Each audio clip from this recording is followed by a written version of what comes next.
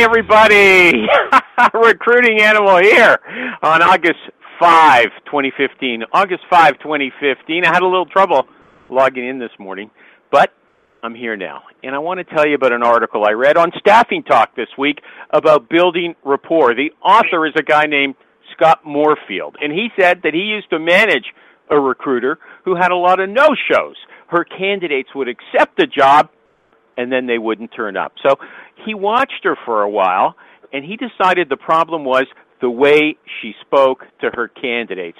She was too businesslike, he said, and that meant she was very unemotional and impersonal. And because of that, she didn't make the candidates care about her as a person. She had no humanity, right? So when they had second thoughts about taking that job, they just didn't call her because to them, she was just a robot. So he advised her, look, speak to candidates the same way you talk to your friends at the office. And she did. She tried to talk to them in a more lively manner, and she tried to feedback some of what they said to her to show that she understood them and she sympathized with them.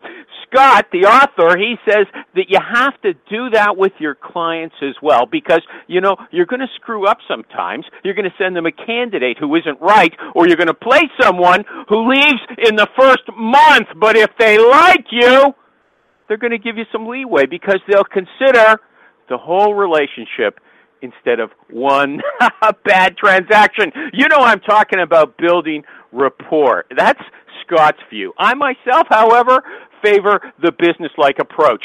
Some people, you know, they're natural puppy dogs. They want to hug you and kiss you all over.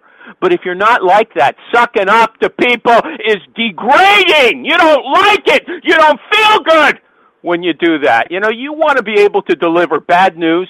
If you're sincere, you want to be able to deliver bad news without going through a big song and dance to make yourself seem like a nice person, even though you're telling them that they're no good. And even if you're not saying they're no good, you're telling them they're not wanted, right? And you also want people to judge you by what you do for them, not by who you are. So, you know, you don't have to give them Christmas gifts. You have to do your job right. Now, I admit, this might not be a good idea in all people facing jobs. We had a prime minister, very famous, named Pierre Trudeau. Even some of you down in the States might have heard of him. And when he first came in to politics, he thought he could campaign for office on the basis of his policies alone, rather than, you know, appearing at public events like pancake breakfasts and kissing babies. And you know what? He was proved wrong. So maybe I'm wrong too. I don't know. But we'll find out on Jerry, what show is this? Jerry's not here. But let me play the shout. I had a lot of, there it is. Here we go. The Recruiting Animal Show.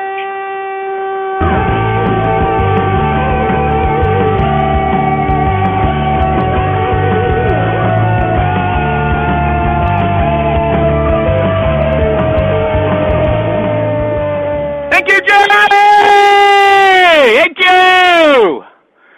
Okay, you know what happened? I tried to get into Blog Talk Radio, and these days I usually log in with Skype with a headset. But I discovered, since, you know, they don't let you in till 15 minutes before the show, I discovered that there is no Skype anymore. You can't get in with Skype. You have to use their lousy Direct Connect. And Direct Connect just kept processing me, and it didn't let me get in. So then I tried to phone in with Skype, and I got a busy signal. Now I'm just on a regular phone. Everything gets screwed up. But there's one good thing, everybody, about me logging in late. We're not going to sing. I'm not in the mood. I'm just going to introduce the guest, the famous Matt Charney. Matt, are you there? I am. How are you today, sir? Well, I'm screwed up. I'm upset, okay? I don't like it. Every time I log in, there's something new. There's some problem. You'd think after all these years I could get on the show without any screw-ups. It always happens. But you know what? If you wanted to sing a song just to warm us up, I mean, that's okay. Did you pick a song? I actually picked a few selections of hip-hop from Snoop Dogg, but we'll save that just in case it comes up later in the conversation. No. Do you have a song? I'm ready to do it with you, but I don't know any hip-hop songs. Last week it was the most popular song ever, though. Guy did a hip-hop song. Theme for Hockey Night in Canada or Kids in the Hall, and I also don't know the Molson jingle. I can barely hear you! Yeah, hey, can anybody hear this guy? Hey, Michael, I'm on. If there was a problem, yo, I solved it. Check out the hook where my DJ revolved it. Yeah, that's cool as that's right there, Phil. Was that you? No, that wasn't. I wish it was. Who was that? Don't push me, 'cause I'm close to the edge. And I am trying not to lose my head. Okay, let's go on. Let's just move on. Look, I got to ask you. I'm just going to dive right in, Matt. Thank you, whoever that was. Appreciate any singers on the show. Matt, does being short make you irreverent and funny? You know, like you are known for being a funny, snarky guy. Snark Something is the title of your own personal blog. And that's usually the result, in my experience, of being a resentful outsider. So is being a short person, a short kid, and now a short man, the source of your attitude? Yeah, well, obviously having a Napoleonic complex really influences everything I do. But I think that the real genetics that are pushing my snarky disposition, dry wit, and general pitching happens to come from the Ashkenazi Jewish side, which is to say that... Look, don't be racist on this show. I'm not going to tolerate that. Can anybody hear this guy? He keeps fading in and out from me. Can anybody hear him? He starts strong and then he fades away mid-sentence. Yeah, Alejandro's backing me up. He's not criticizing me. No, I'm right. What are you on? What kind of phone are you on? I am on AT&T, which is like Rogers gone ghetto, Michael. So I apologize for my fine flagship telecom. So you're saying that you're funny because you're Jewish? Okay, I know a lot of Jewish people aren't very funny. Okay, so there you go. It's true. My family being a great example, but as Bill Borman said, and I think this is true, before I met you, I never realized that Woody Allen was making documentaries. So there you have it. Yeah. Okay. Well, my friend Anthony told me that big kids. He's fairly short. When he was at school, the big kids they pick on small kids. The bullies. They're not looking for people their own size. They're looking for little guys so they can dominate them. And so, was that true for you?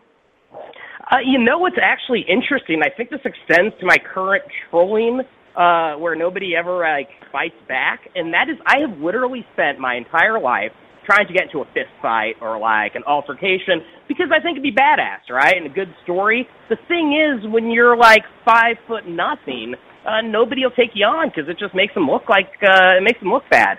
So okay, but let me just let's make that a little bit more professional. Is height a diversity issue? Okay, because we know in social life, tall girls, they're prejudiced. They don't want to go out with shorter guys. I've gone out with a number of tall women, and they told me they won't go out with people who are shorter than them, right? Does that work on jobs as well? Is it harder for short guys to get jobs? And should that be legislated or prescribed, rather, by the government? I guess it would really depend on the market, right? Because in Japan, I'm a giant. Okay, we're not talking about Japan. See, I hate it when people, they bring in irrelevant stuff. In the United States, is it harder to get a job if you're short? Is that prejudice? Is it illegal, or should it be a legal diversity issue? No other show has covered it. I want it on this one. There are a lot of studies out there that prove that it is harder to get promotions and you're going to make less money when you're short. It's harder to get. Yeah, is it true? There's a ton of data on that. It? You know what? How are you going to prove it, though? I don't know if it's true because I really can't see up to know what's going on.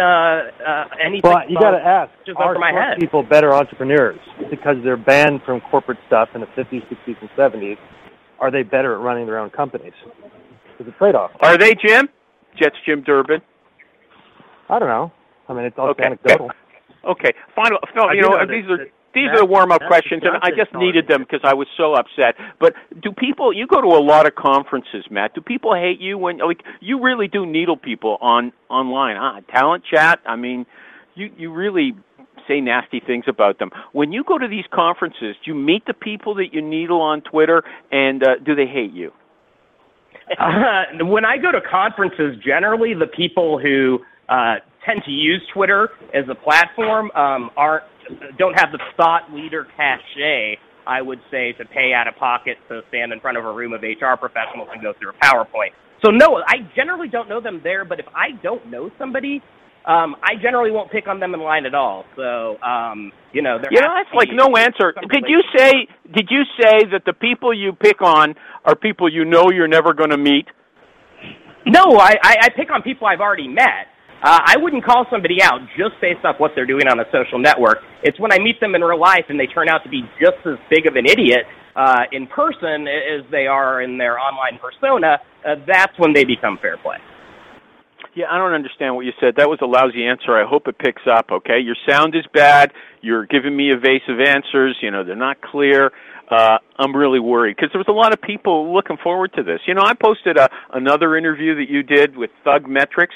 Jody Garrison commented on it. She said that hearing that recruiters are afraid of math, which is what you said, they're afraid to be held accountable, and they're short-sighted. She said that was an unpleasant way to wake up this morning.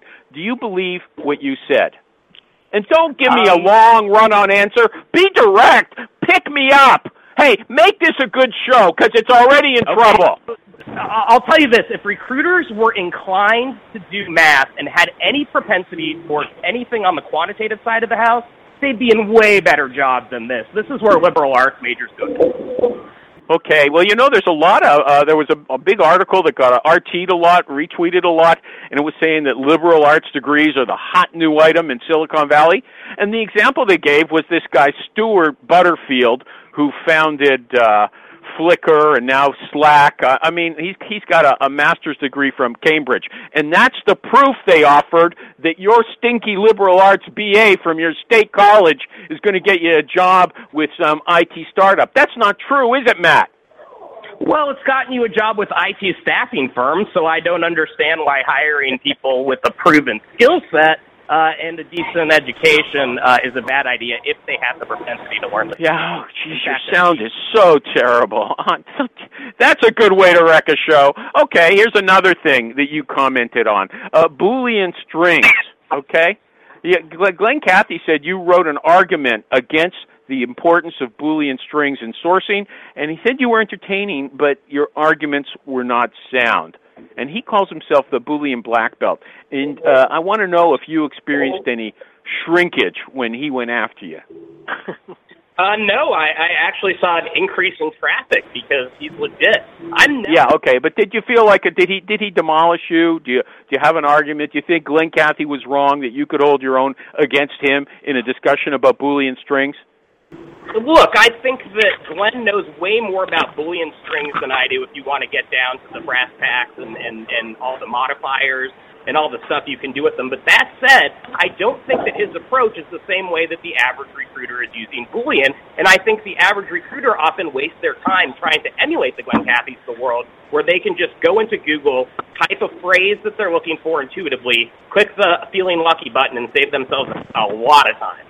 Okay. Does anybody agree with him about that? I mean, there's some people online who must use Boolean strings. Yeah. Yeah, who is it? Alan Fleur. Alan, you agree with Matt that you don't have to be an expert in Boolean strings to do good sourcing? I think it helps, but Matt makes a good point to start out on Google because most recruiters are lazy and they won't take the time to learn how to really do it right and screw themselves up. Yeah, I don't understand how that justifies Matt's point of view. Lazy people do it his way. Okay. Yeah, I agree with him. In fact, I think people are so bad that I could usually double their LinkedIn results. If I can double their LinkedIn results, I'm sure they're not good at Boolean. Hold on. Yeah, but he says you don't have to be good at Boolean. You guys are disagreeing with him, and you're saying you agree with him. The better you get at Boolean, the more you realize that most of these search engines aren't optimized for it anymore. I agree with him. So Boolean, Alejandro says Boolean is not something that's going to bring you better results. Is that what you just said, Alejandro? I said the better you get at it, the more you realize you have to almost work around the most popular search engine, Google. It's not set up to support strong Boolean search. Okay, so Glenn Cathy, you're saying he really knows less about Boolean search than this non-recruiter, Matt Charney, this little punk? No. Giant list. That's much different than recruiting. Okay, I don't know what we're talking about now, and I can't hear half of you anyway, okay? Okay, we're moving into the real topic. It's 20 minutes into the show. This guy's the king of content marketing. At least that's how I always figured he bills himself. But when I started writing stuff to him on Twitter today about content marketing, he says, what are you bringing up that for? That's old hat. Is content marketing old hat, Matt Charney? I think that content marketing is old hat. I think content is a broader concept as anything but. Oy vey, don't give me this kind of crap. I'm not here for a Talmudic discussion. What's the difference between content and content marketing? Content marketing tries to sell a product or service. Content tries to sell an idea or advance the conversation. What a crappy answer that is. Okay, you said content marketing seeks to sell without selling, okay? And the bad content marketing is the stuff that's a thinly veiled sales pitch. That's why so much of it is crap. But really, you're saying that people don't read ads. So what you do is give them an interesting little story to read and then somehow position your company as something they would want to click on after. Essentially, that's it. You give them a little candy and they like you and check you out. Is that true or not? Yes, it's true to the extent where the only Say something's yes or false, true or no. Hey, don't give me any BS answers here. Lay it on the line. I'm in a bad mood. When simplified to that point, Animal, I 100% agree with you. What? I can't hear anybody.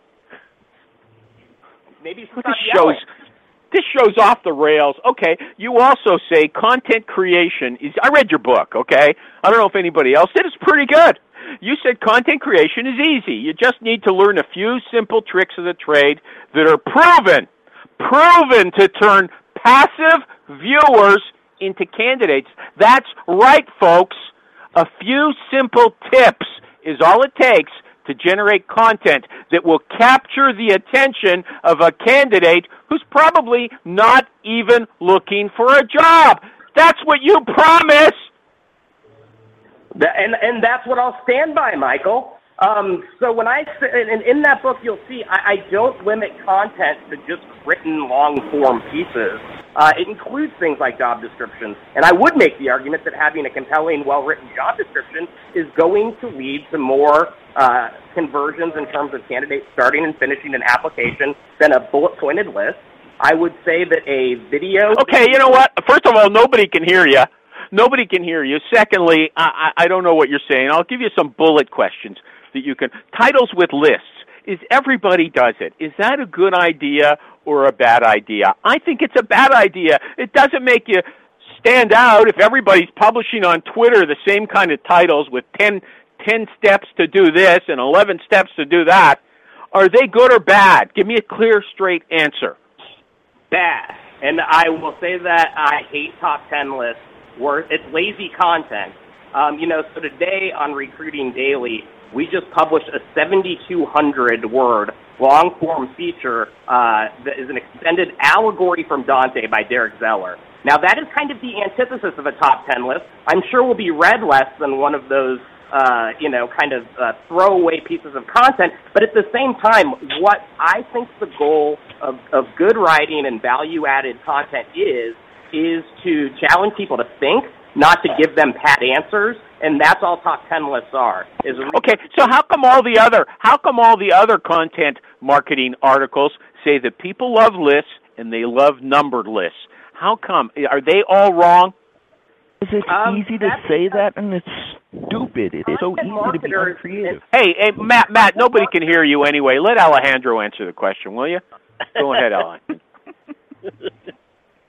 Alejandro, go ahead. It's so easy to say that and just throw that out there, and people are going to read it on Pulse or wherever else.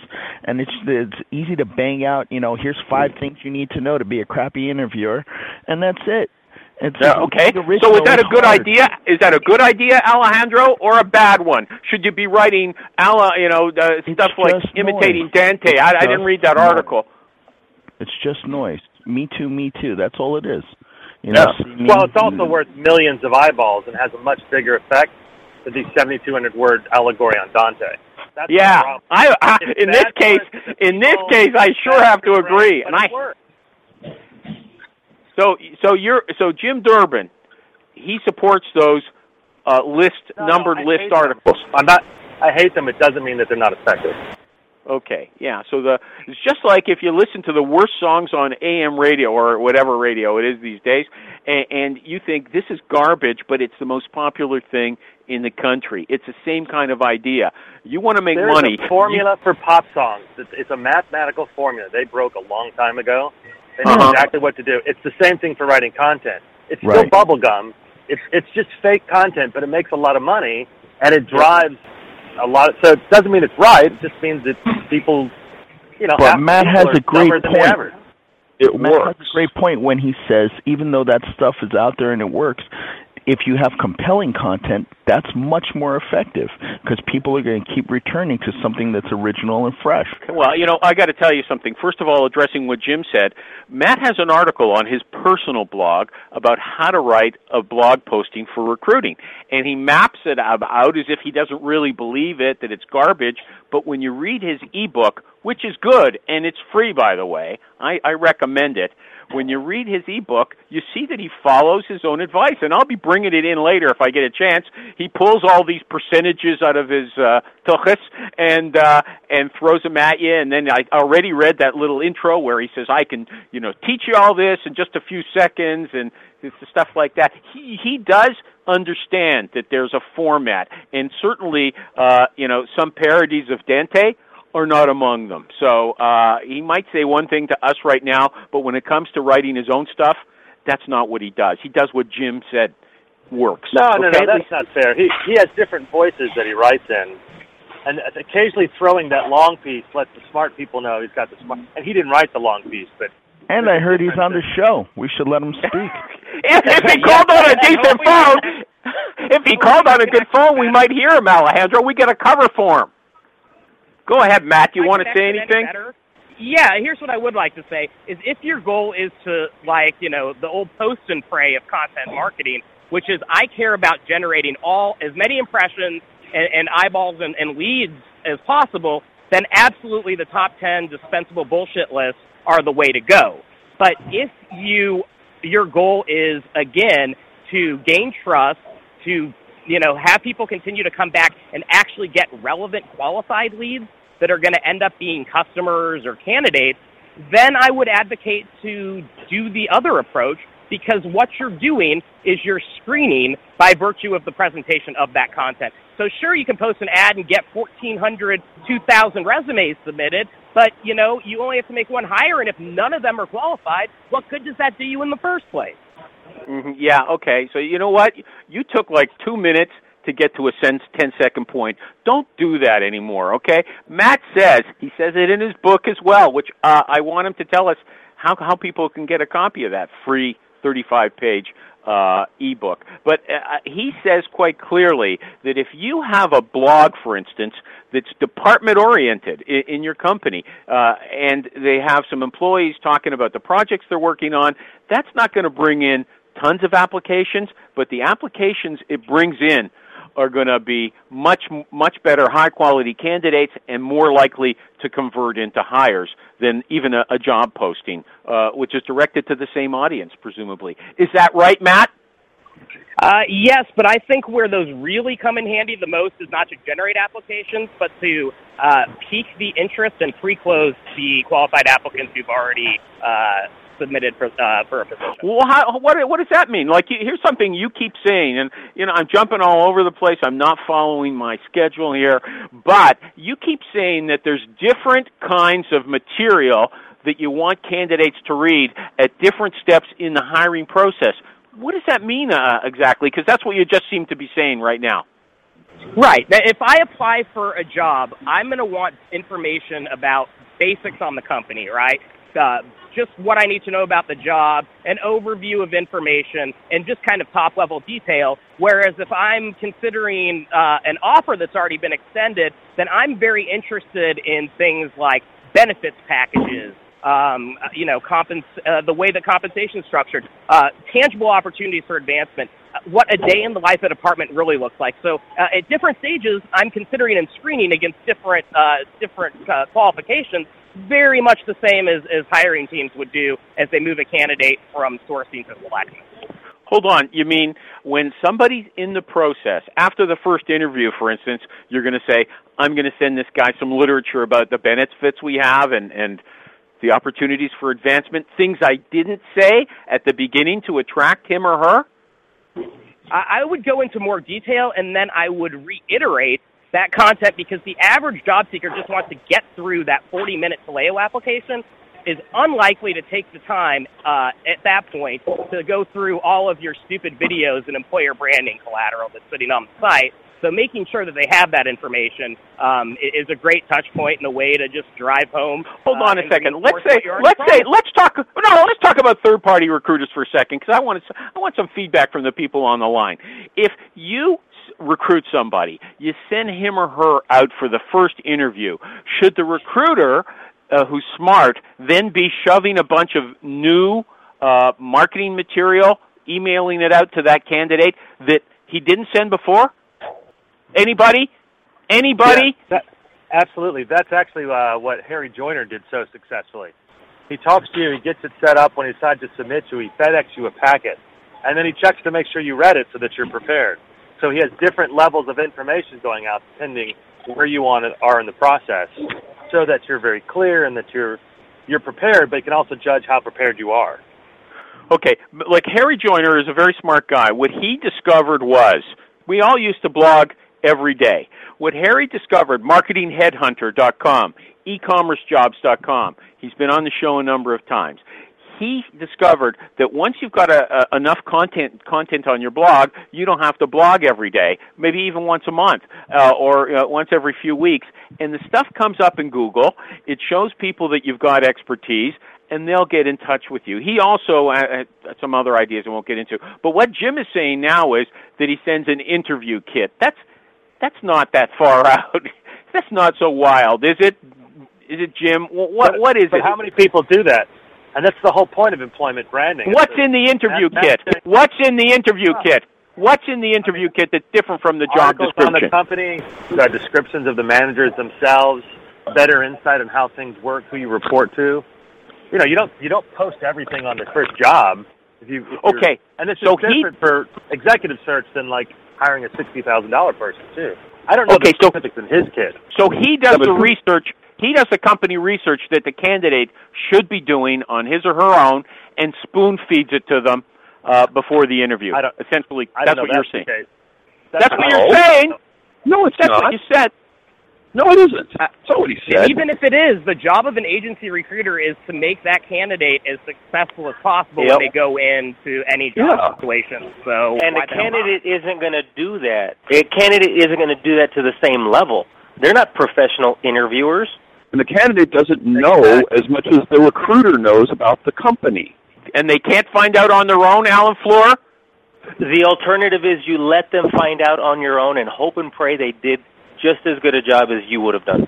Okay, and what we do is we can give them a roadmap and guideposts to be as successful in that interview as possible. When you're saying, Animal, throw them out to the wolves, give them a spear, and good luck and God bless. What are you? When was the last time you did third-party recruiting, Animal? That's what I'd like to know. Hold on a second. No, wait a second. I'm setting this up. I've got a strategy here. So he's saying that you present different materials at different stages in the hiring process. Matt Charney, we're talking right now about sending out some material before the interview. You were talking about sending it out after the interview, right? I think you send it out both times. I think one is to prepare, and then one's to prepare for next steps or add additional insight into the process. But either way, when you tell a candidate to do it themselves, and I'm a candidate, I go into Google and I type job interview tips, I run the risk of getting some crappy SEO-optimized content from a vendor that's only existence is to drive traffic and submittals into a job board database. I don't want them using those tips. I want them using the tips that are going to help them actually get that job. Okay. What do you send them after the second interview? I think that's when you start talking about benefits, salary, and pre-closing. I'll obviously do that throughout the process, but that's really where I think you start. Okay, but the thing is, you're talking about marketing materials. What format is this image stuff coming in? Just stuff from HR about the benefits? So I think that if you use even an ebook approach to sending these PDFs, make it design-friendly, make it easy to read, make it consumable, not huge chunks of text, that's content marketing. It's a downloadable asset. Okay, talk about the use of humor, too. Publicly. Okay, but his big shtick, his thing is tell stories, because we're hardwired, he says. I posted it on Twitter. We're hardwired to react to stories. And he says, so use your current employees to tell their stories, department by department. Like, make it really niche-oriented, your marketing material. So here we're just talking about benefits. Do you send them out a dry sheet of information from HR about benefits, or do you send them a video of some... Hold on, do you send them a video of someone talking about the time they had an operation and the benefits for the company covered them? I mean, what are we talking about here? I think it could be any combination of those. What I think it's important to hear is a real employee, not a boring HR document, talking about the impact that the perks this organization offers, the benefits, and even the corporate culture is able to deliver. And so I think that hearing that in the first person from a future coworker is eminently more powerful than sending a templatized document. Somebody else wanted to say something about that. I think that might be a bit too detailed and not worth the money. But the reason you send out benefits package as a third-party recruiter is to make sure once you give the offer, they don't go, let me think about it. What do you think about? Well, do I have the benefits page? It's the pre-close to make sure you don't have those kind of stupid questions. Okay. Yeah. But here, you go. Somebody want to say something? Go ahead. No. Okay. Yeah. Matt says it's at Matt Charney. I didn't introduce him because I was flustered. At MattCharney. Matt Charney. I think he lives in Texas now, but he's always on the road, going from conference to conference. He's the biggest conference whore. That's a technical term. That's a technical term. I didn't make it up. He's the biggest one in the business right now, as far as I can tell. He's everywhere, and he's also the best tweeter. I think coming from me, that's a very high compliment, okay? He's the best tweeter from these conferences. Other people are listening to the content, I guess. He's there thinking about how I can insult somebody, and that's what makes him good. Now, he says when you're writing a blog posting, FOMO is the biggest hook. FOMO. Fear of missing out on something. That's what FOMO stands for. But, Matt, in the book, that's what you say in your How to Write a blog posting article, but in your book, you don't say that. Is there a contradiction in your ideas there?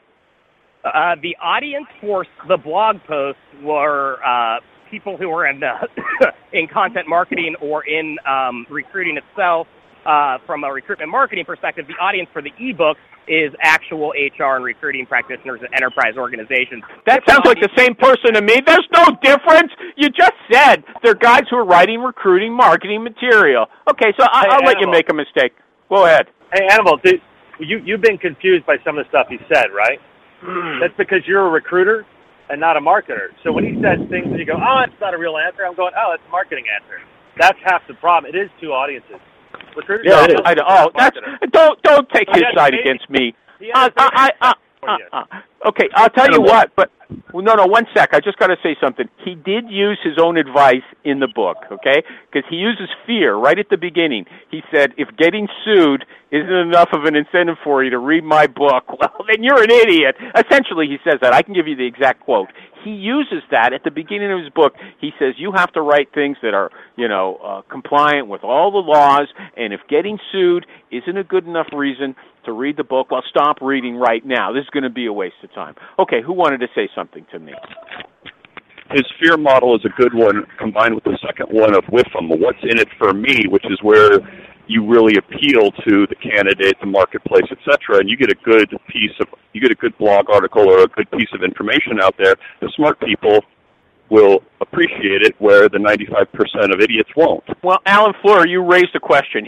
Matt says, I had this organized so beautifully, but we're all over the place. I guess that's okay. He said the most overlooked question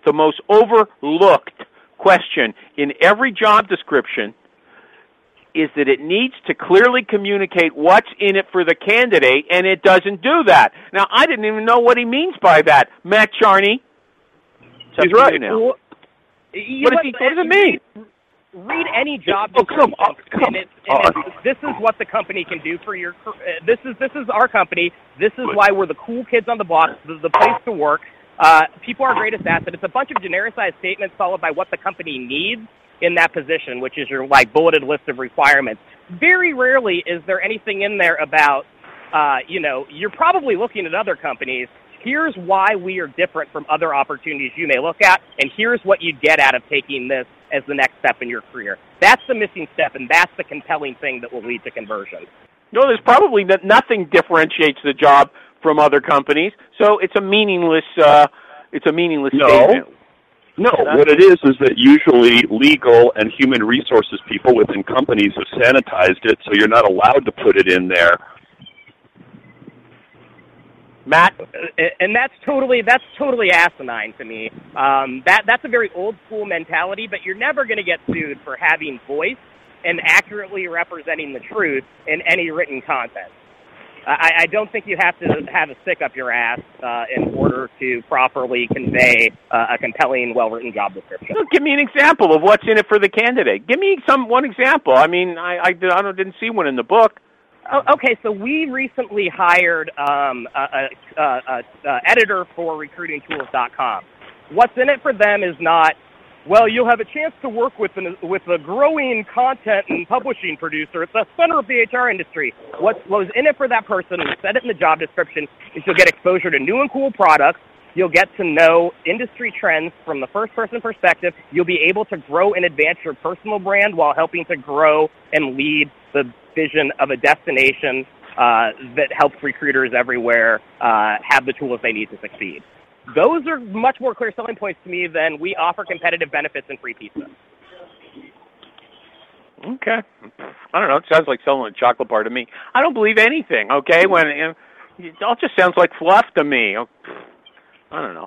What's this thing, Textio.com? You say that you can use this technology to essentially write job orders for you. Am I right about that? Textio. Yeah, Textio is it's a very interesting technology. So basically it's the former head of semantic search at Microsoft and the former head of search language at Amazon took golden parachutes, put that money, and started this company called Textio. And essentially what it does is it aggregates literally hundreds of thousands of job descriptions and pulls in data points, around language, the type of demographics who are clicking through and applying for these jobs. And really what that then does is it allows you to cut and paste a job description, and it will automatically rewrite that job description to optimize it for what's working on similar job titles in similar markets, right?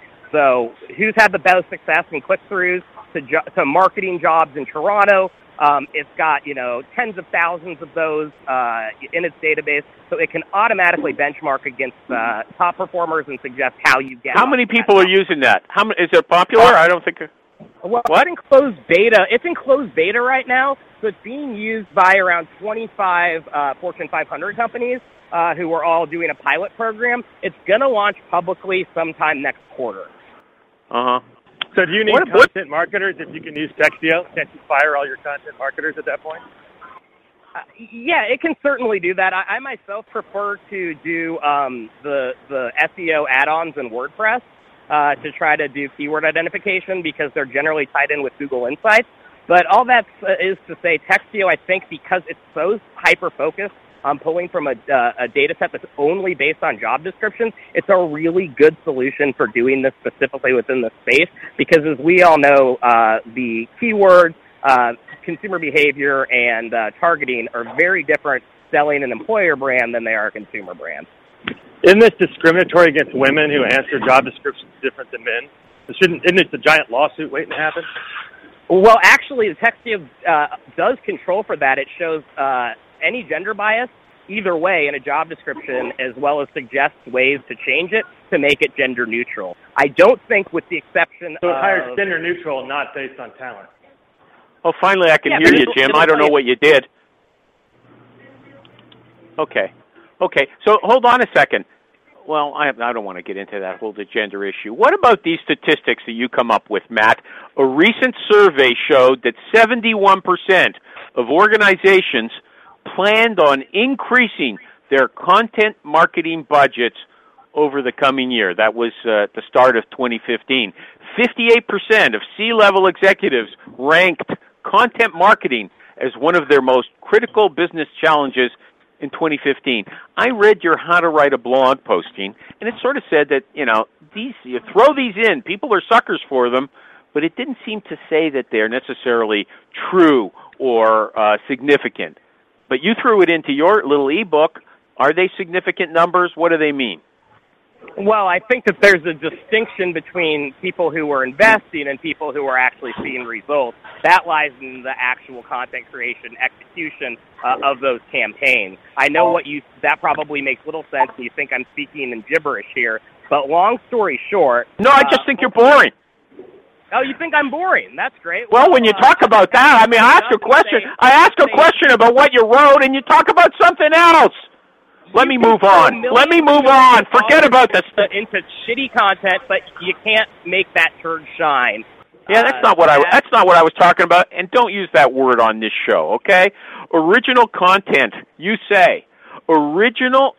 Okay. Oh, here's something I loved from your book. I will teach you how to align. This is your favorite word, align. I will teach you how to align content to every stage of the hiring cycle as a way of developing referrals. Now, we kind of talked about, aligning content to every stage of the hiring cycle. It wasn't as phenomenal as I thought the discussion would be. It just means, when the further the person gets into the hiring process, you start sending them more details about the job, essentially, and you send them some interview information before they go in for the first time. But you're saying that you know how to send content at specific times in the hiring process as a way of developing referrals. You tell us that because we want to know it. Yeah, absolutely. I would suggest that everyone here go check out the resource library on HubSpot, which basically runs down everything you need to know about inbound marketing. The precedent for what we're talking about has already been set and established through the discipline of inbound marketing. The phases of the recruiting process and the phases of that process almost perfectly align. So you have everything from what's called the consideration phase, which is more or less sourcing, to delight, which is after, you already have a customer, trying to keep them engaged and driving referrals and new business. So by taking the best practices that are already established in the marketing world and simply applying to those to a recruiting process that, yes, is perfectly aligned with that discipline, then you already cracked the code. Yeah, did I miss something? I asked you how we can get referrals, and you start talking about, okay, go say something on HubSpot. You tell me right now how you can get referrals from sending out content at specific times in the hiring process. Don't talk about another topic, okay? Yeah, be handsome. That should be a continuous call to action in all communications. Who do you know? Always ask, who do you know? Hold on. Are you asking on the phone, or are you asking in the material that you're sending out to them? Wait a minute. You just flamed a bunch of recruiters for asking you for recruiting leads or asking for recruiting leads if you don't know recruiters. Now you're saying who do you know is one of the most important things you can ask. Which is it? Who are you talking to, Alejandro? Me. What? And he put out a tweet. Matt. I can't hear anybody. Okay. Can you hear me? Yeah, I can hear you, but I don't know what you're saying. Matt all I want to know is, hey, before the show's over, Alejandro, before the show's over, the guy tells us in the book, I can get you referrals. How do you get referrals? That's all I'm asking him. He's not a politician. He doesn't have to talk away from the question. Answer the question.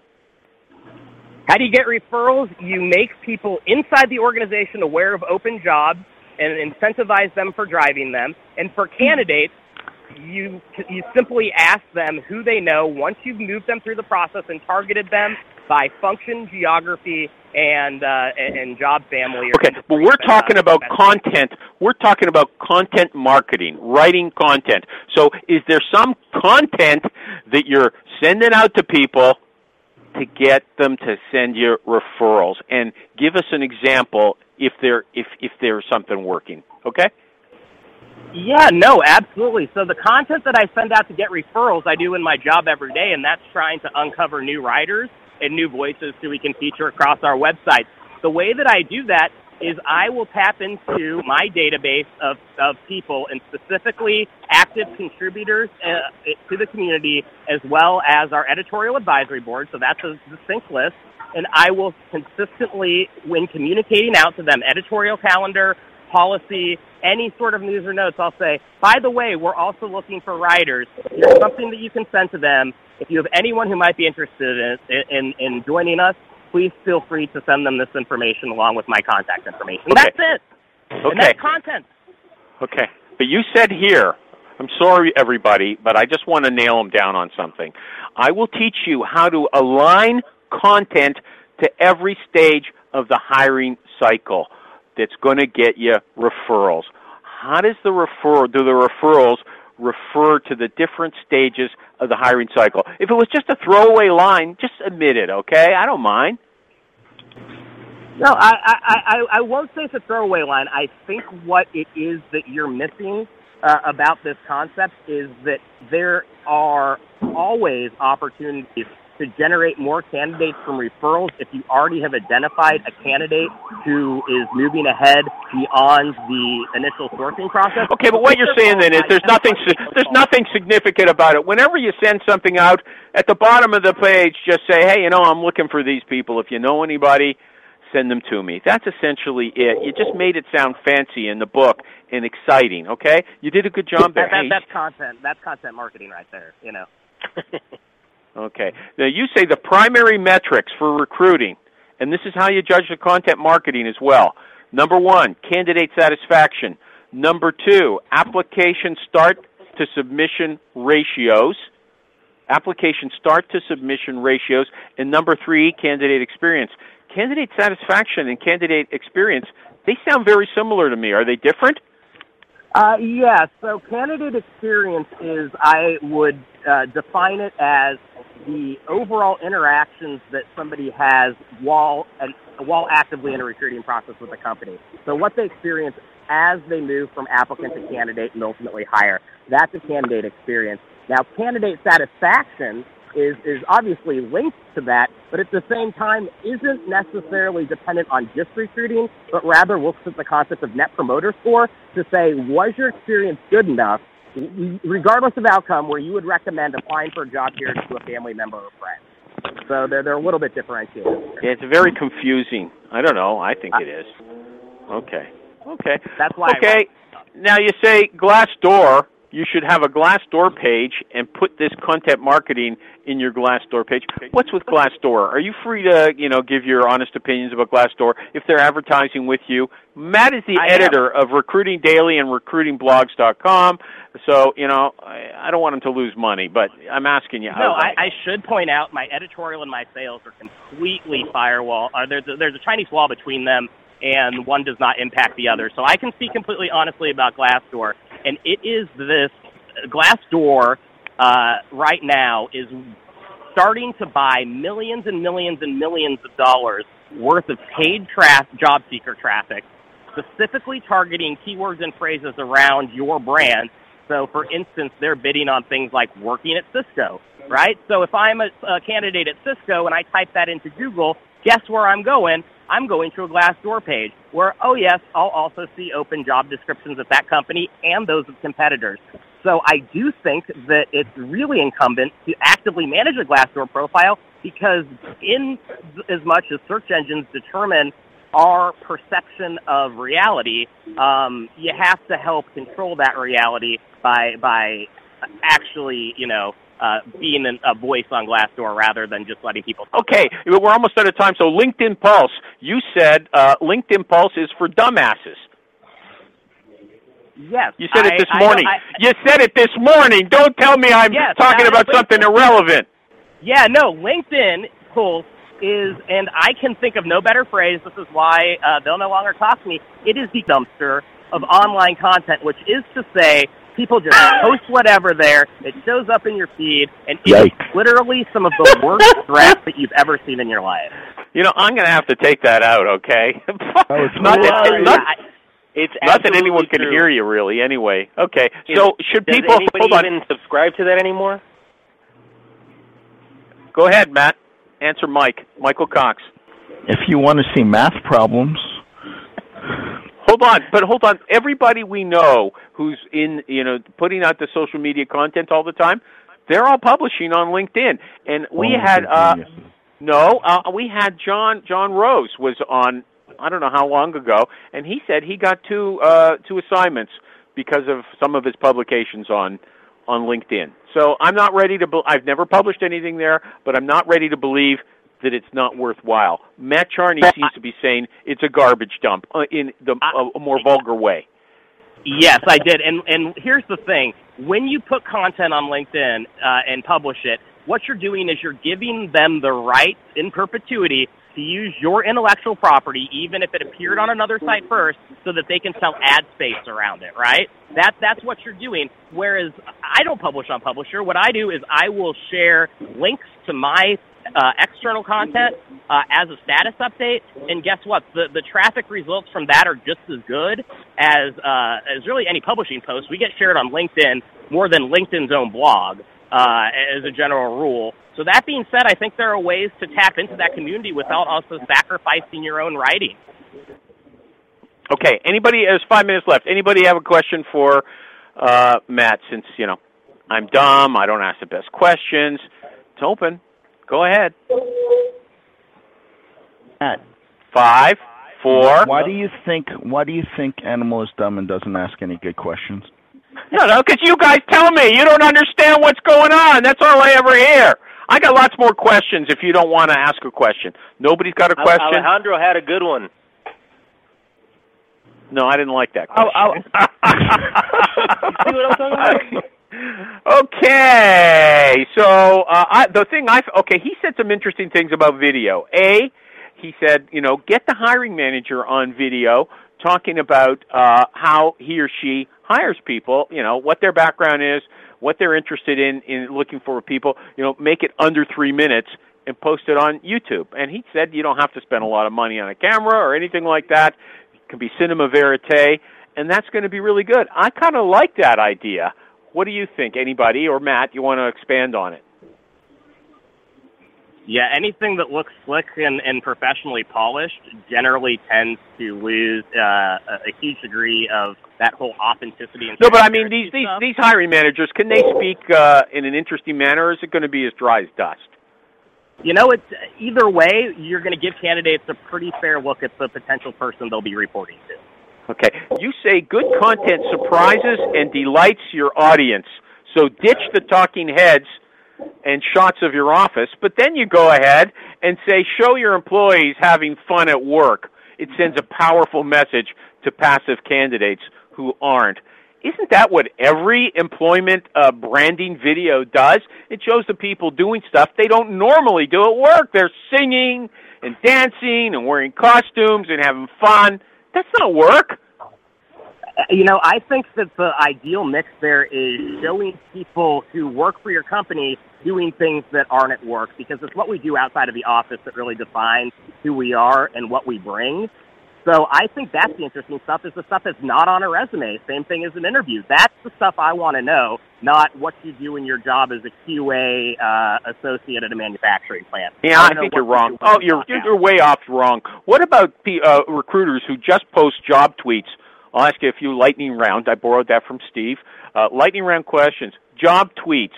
Just job tweets on their Twitter feed. Good or bad? Don't waste your time. Why? Because the chances of you finding a highly specialized role and a candidate who's paying attention to a feed like that in the millions and millions of tweets sent every minute are very, very, very low, if not, nil. Automated tweets, good or bad? Depends on how you're automating them. I think scheduling them is okay. I think automatically pushing out through a feed so that every time a post happens, it automatically populates, I think that's bad. Because you're not curating the stuff that's coming from your handle. Okay. When you're writing a blog, no long introductions. Get right to the point. I'm very much in agreement with you about that. Anything to add to it? I think that's ironic given the opening monologue and 5 minutes of banter before we started our conversation. Well, maybe I don't do it on the show. Maybe, and today especially, okay? And maybe my monologue is not an introduction to the show. It's something in itself. You think I should get rid of it? Well, I think that the point of these long leads is to set tone and get people comfortable for the message, so I would say that those are some more goals. Okay. Anything that you have to tell recruiters that recruiters don't know, and it's important for them to know? Yeah, here's what I have to say is that it really, all of this comes down to building a persona. An Animal, with all due respect, you've done a better job of that than anyone. You chose to create this Animal character who's not Michael. He's the antithesis of Michael, but he is a consistently strong voice who is always coming with something edgy and something entertaining. You've basically set a great precedent. I try to do that as hyperbolized. But don't kiss my ass at the end of the show. I remember the other things you've said about me. You said clearly, I like Michael, I don't like Animal, okay? I remember you saying that, so lay off, okay?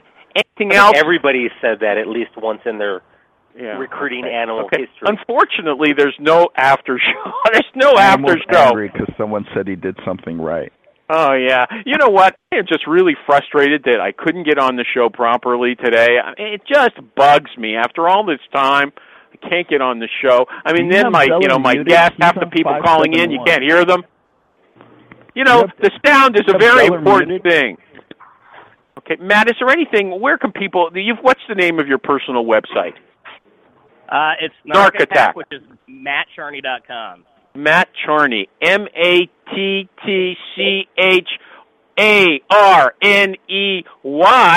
Matt likes to think of himself as Turtle. I love that show, Entourage, and he's kind of like Turtle, a little less heavy. Anything else that we should know before we let you go? We didn't get even halfway into this, so we'll have you back someday. You were on 2 years ago. I guess we'll see you. We'll see you in 2017. Thank you, Matt Charney!